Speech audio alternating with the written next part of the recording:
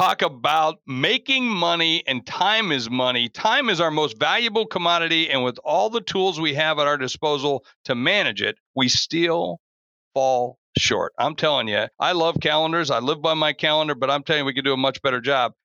How can we better maximize our time to handle everything business and life throw our way? Well, that's what we're going to be talking about in this episode, because I got Tim Campos, who used to be the chief information officer of Facebook, and now he's the CEO of his own startup. Now, while he was at Facebook, he took him from $900,000 in productivity to $1.8 million, doubling it 5 times more than any other tech company. And now he's the CEO of his own startup called Woven, a calendar app that's, according to him, makes scheduling much easier.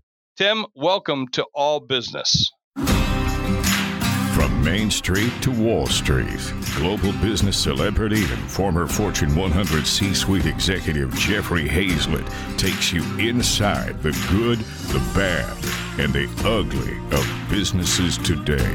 Saddle up. It's time for All Business with Jeffrey Hayzlett. Hey, so my first question right off the bat, do you see yourself as a disruptor or as a fixer? I am definitely a disruptor. Yeah. You would think as a chief technology officer, from the way where you came from to now what you're doing, you would be more of a fixer. Yeah, it's part of the job of the CIO to fix. Yeah. But yeah, I've found that that's the really boring part of the job. Yeah. You got to do it. You got to be good at it. You can't make friends if you don't fix the problems that you have. But you can't really accomplish anything innovative if you're not willing to disrupt the apple cart a bit. Yeah, I call it causing tension. I like to cause a lot of tension, healthy tension. Sometimes I do unhealthy tension too. You sound like you probably do a little bit of unhealthy tension from time to time. Yes, I do a bit of unhealthy tension. I'm a contrarian. I like to see if everybody's going left, I'm going to check out why aren't they going right? And, oftentimes there's some real gold in thinking that way. Sometimes it can get you in trouble, but oftentimes there's some real gold. And I've had many examples in my career where, whether it's been at Facebook or at a startup that I was at before, where I took the path that everybody else was ignoring, and that led to big success. How did you get to Facebook? That's an interesting story, but the short of it is I was the CIO of another company called KLA-Tencor. That's in the semiconductor industry, which, if nobody knows what that is, that's good, because it's a pretty brutal industry to be in. Not a lot of fun. Oh. So I did this thing called career skydiving. I jumped out of a perfectly good job. I had no idea what I was going to do next, but I just knew that I wasn't going to be in the semiconductor industry in the long term. That wasn't what I wanted to do. Took some time off, went back to business school, and this little company called Facebook was looking for a CIO. And I figured, I'll interview at this place just because, it's 2010 and, we were studying Facebook as a case study in business school. I thought maybe that'd be kind of fun to see what it looks like from the inside out. As I got there, I really fell in love with the company. I was amazed by their culture. One of the biggest questions I had is Mark Zuckerberg lucky or smart? And I found out that he's both. Yeah. I realized this is the kind of place that I wanted to be at. And fortunately, they felt the same way about me, and that's how I got there. How many employees were there when you got there? Oh, it was tiny. It was about 1,500 people. Yeah. So a lot smaller than it was when I left, and a lot smaller than it is today. I left when we were about 20,000 employees and another 15,000 contractors. So a workforce of about 35,000 people. And just to see a company go from that small to that big in such a short period of time is an amazing experience. Well, to go from 100 to 1,500, same kind of thing. 1,500 to 15,000, 20,000, that's just, you're adding zeros. But the scale of that is you've got to have those systems in place, the things in place to be able to tier that. I would imagine that was their third iteration of really good leadership at that time when you came in. They started off with essentially no leadership. Yeah. And then they evolved to leaders that are very wide, could do a lot of different things. And then by the time I left, the leadership had evolved into leaders that are very deep. People who are really, really good at one particular area, and their roles had been narrowed. Mm-hmm. And it's pretty amazing that, someone like Zuck and a few other people there have been able to handle that transition as it's affected them. I think that's probably one of the great leadership lessons from Facebook. Well, if you identify what you do really well and you find the people around you, I mean, that's the classic thing, moving one man band or one woman band to devout followers, basically. And then you start making that transition to the skilled practitioners, going deep, as you said. Man, that does take a lot. You have to give up a little ego when you do that too, to some extent. Yeah, it takes some introspection. Know what you're good at. Know what you're not good at. Know what you're passionate about, what you want to do. Sometimes what you're good at isn't what you're passionate about. And so people are most productive when they're doing the things that they love and they're doing the things that they know how to do. And you find that combination, anywhere, and that's a key to success for your organization. You said you did some career diving. You did that when you left Facebook, didn't you? Yeah, I did it again.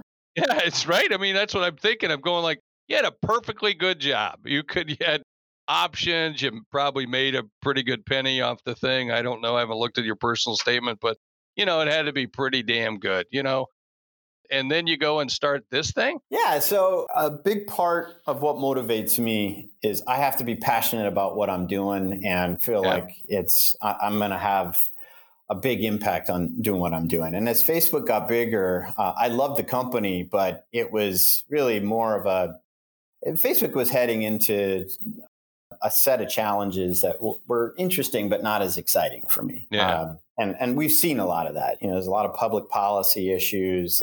The growth has slowed in percentage terms and really has been all about how do you go from big to giant. And on the flip side, the startup universe, when you're creating something from nothing, you have huge impact on the success and the value of your company. And so that was very appealing to me.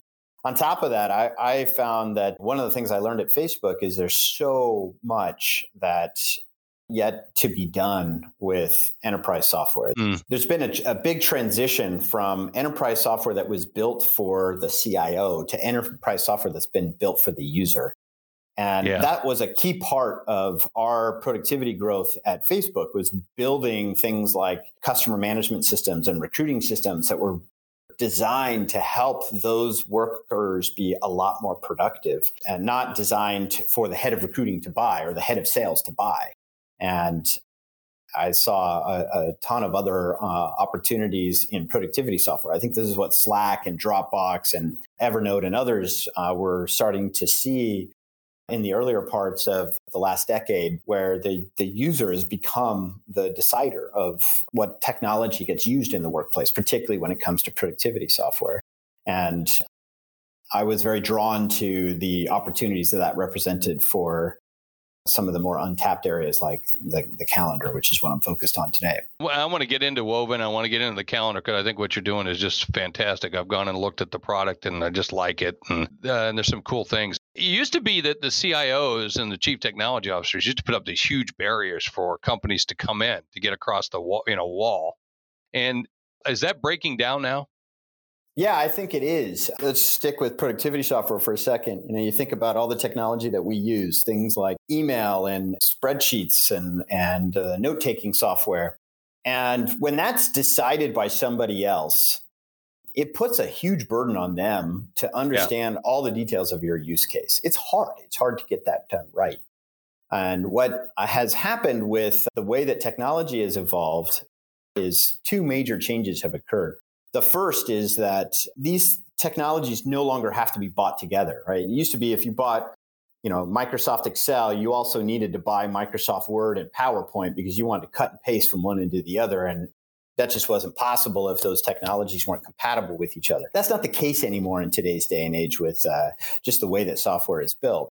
But the second is it was a buying convenience for the CIO. What do I buy my staff? Oh, I know. I'll just buy a suite of products that will have a little bit of everything for everybody. But the problem with that is that it's suboptimal for most people. And what we've seen with Zoom and with Slack is that the best technologies are selected by the user in today's day and age. And instead of the CIO coming to the user and saying, let me tell you what it is you're going to use, at this point, it's the opposite. Users are coming to the CIO to say, hey, we're using Dropbox. You need to buy an enterprise account. We're using Zoom. You need to, dump this Cisco WebEx thing and buy an enterprise account for it. And that's a very different buying motion which if the CIO is very user-centric, they're actually embracing it because it helps to create more of a productive workforce.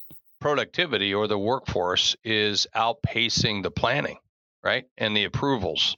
And so they're bringing it in regardless. It's got to be a hard thing to control because before that CIO or chief technology officer or the C-suite, they would want to control that process for security, for a whole bunch of other things. But that's just, it's gone. It's over.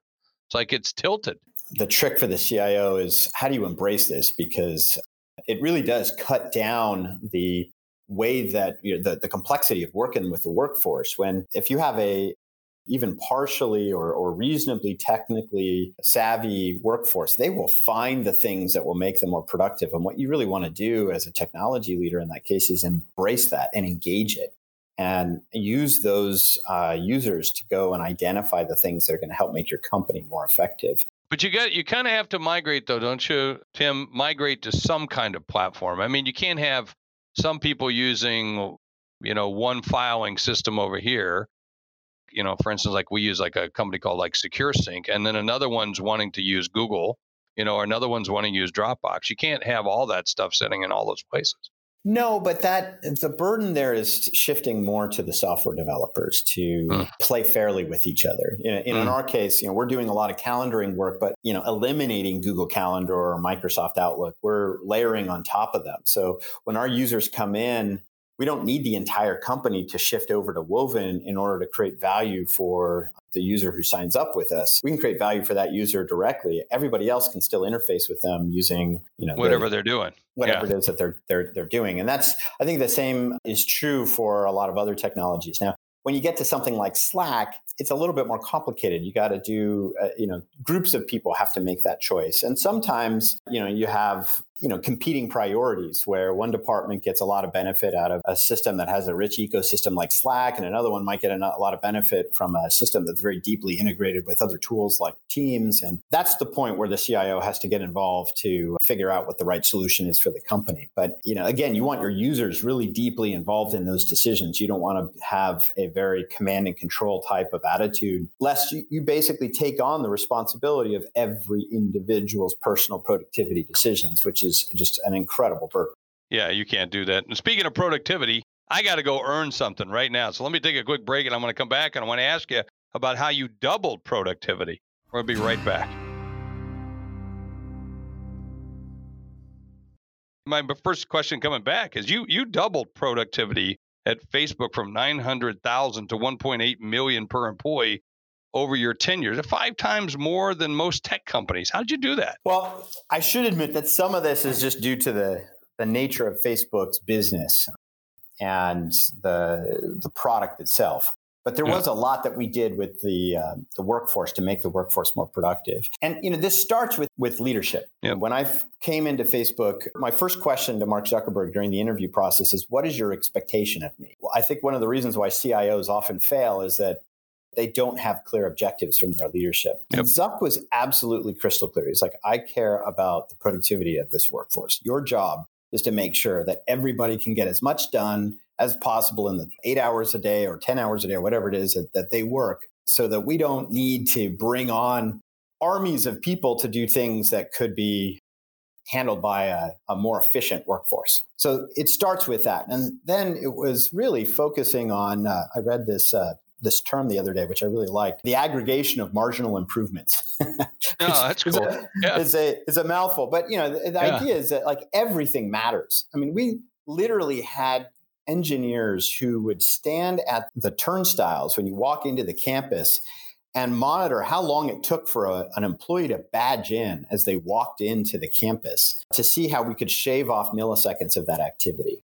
That was the attention to detail that we had. So pretty much everything was getting measured, everything we were looking at in depth to identify where it is that we could shave out incremental work to make the work more focused on what people not only could do, but really loved to do.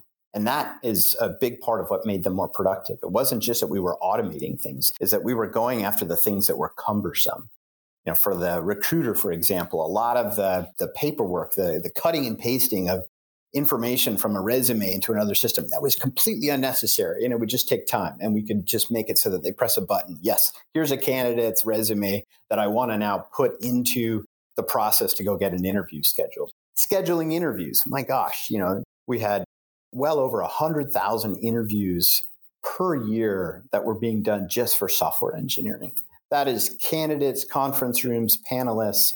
And it's cumbersome activities. Like, when is the candidate free? When is the conference room free? When are the panelists free? Who's free to do this kind of interview? Again, fully automatable, something that you could just put a good structure around and then have the machines do the work for people. Now, that doesn't take away what people love to do. People like to meet other people. That's a big part of what a recruiter's job is. They are successful by building a relationship with the candidates. We weren't trying to eliminate those things. We're trying to allow them to focus more of their job on that part of the activity so that the recruiter could be more productive in a way that was meaningful for them. And by doing that over and over and over again, we started to have very significant impact on the workforce for Facebook. I saw in an interview that your motto is take the work out of the work, which I thought is really tied to this whole philosophy you're talking about right now. What prompted you to adopt this? Were you measured on that as well? I mean, you had to be measured on some of that. One of the things I loved about Facebook is you got to create your own measurement framework. Metrics. Like what, Yeah. what defines success for your job? Yeah, and this was a big part of it. With time, the HR organization came up with this really cool way of assessing employee engagement, which is what percentage of time are people spending on what they love. So we were able to use the measures that we had that were more objective in nature, combined with that measure, which is more subjective in nature, to find, okay, here's the parts that are cumbersome for people. Let's put our investment energy as we're building custom software for people into the things that are going to help them spend more time on what they love and spend less time on the things that feel like work for them. And that's how you got to this. Yeah, let's take the work out of work. Let's make it a lot more engaging and fun.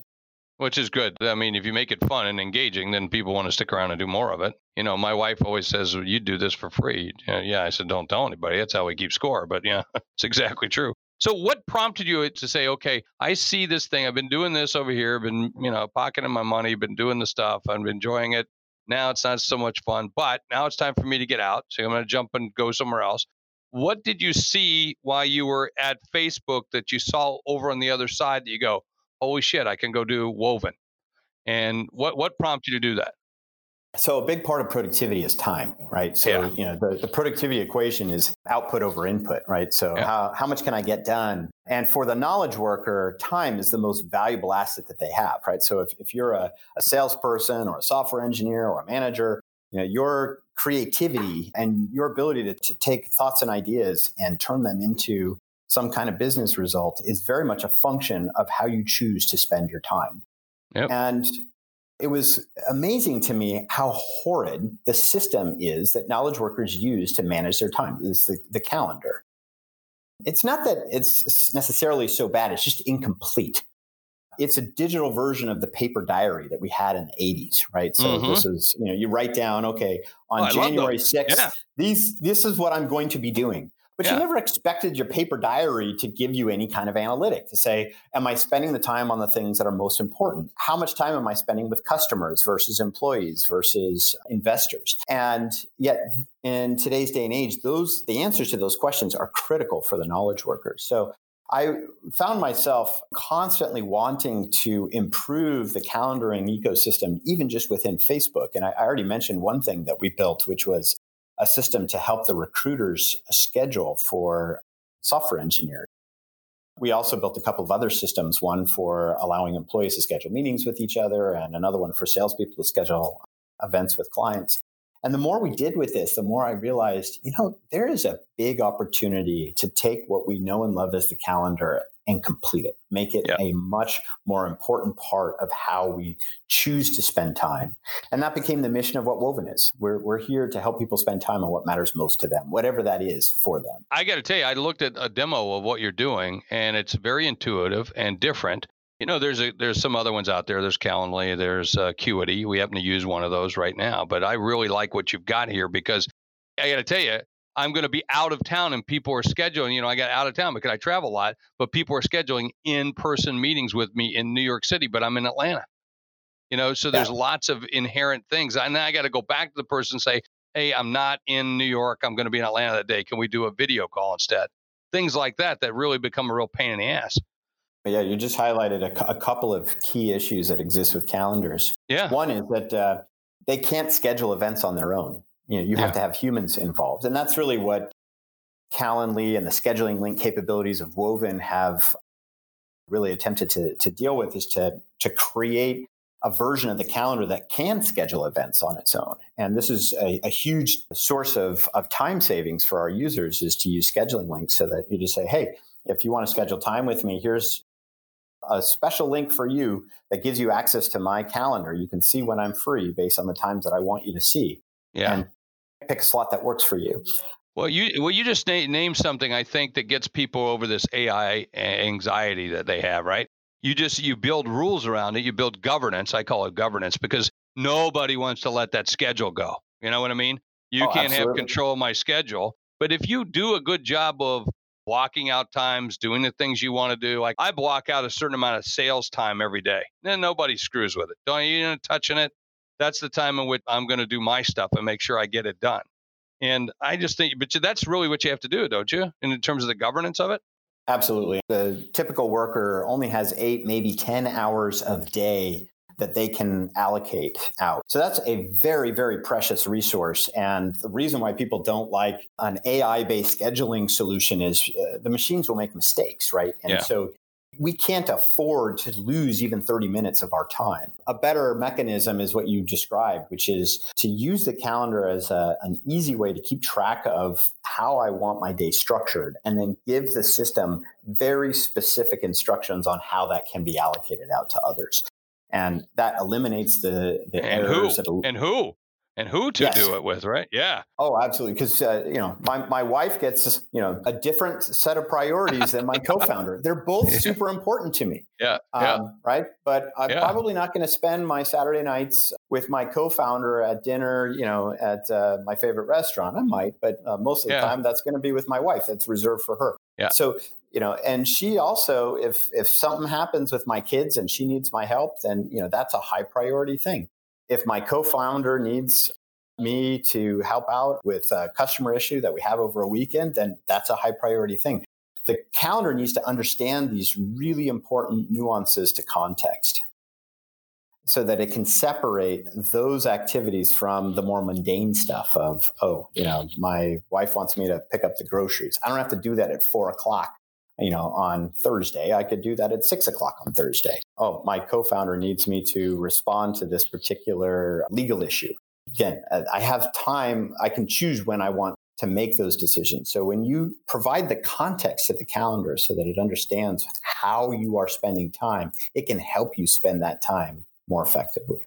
So we got a minute left. What's the biggest thing you want people to know about Woven and the value that you get? Well, the number one thing that we are doing for our users today is helping them get time in their days back, helping them to save time. And a big part of that is by eliminating the scheduling overhead of managing a calendar. We last year alone, and this is, we were still growing, still are, we saved over 500,000 minutes of time of our users just helping them schedule. So there's a huge opportunity for anybody who's busy, spends a lot of time coordinating, to use Woven as a tool to help save them time.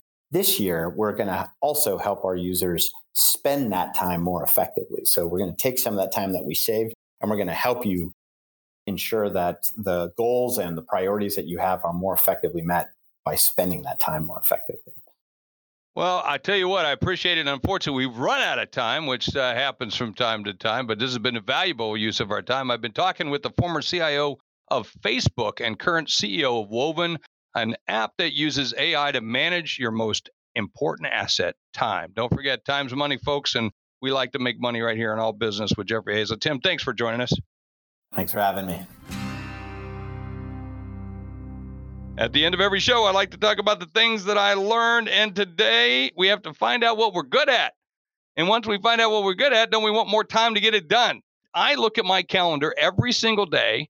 Sometimes I just say I'm wiping the whole thing out because I got higher priorities. Well, this helps me. And I tell you what, helps me to get focused and staying good at what I'm good at, okay? Or great at what I'm good at. And so that's what you need to do. That's what I learned today, is to focus in on the things that I'm good at and making sure my calendar is aligned with those same exact goals. So that was a great learning that we had from Tim today. And I thank you so much for learning with me. And if you want to help others learn, don't forget to tell them about our show right here on C-Suite Radio. This is All Business with Jeffrey Hazlett on C-Suite Radio. You're listening to All Business with Jeffrey Hazlett, brought to you by C-Suite Radio, a podcast network featuring today's top business experts, and is part of the C-Suite Network, the world's most trusted network of C-Suite executives. Find this and other business podcasts on c-suiteradio.com.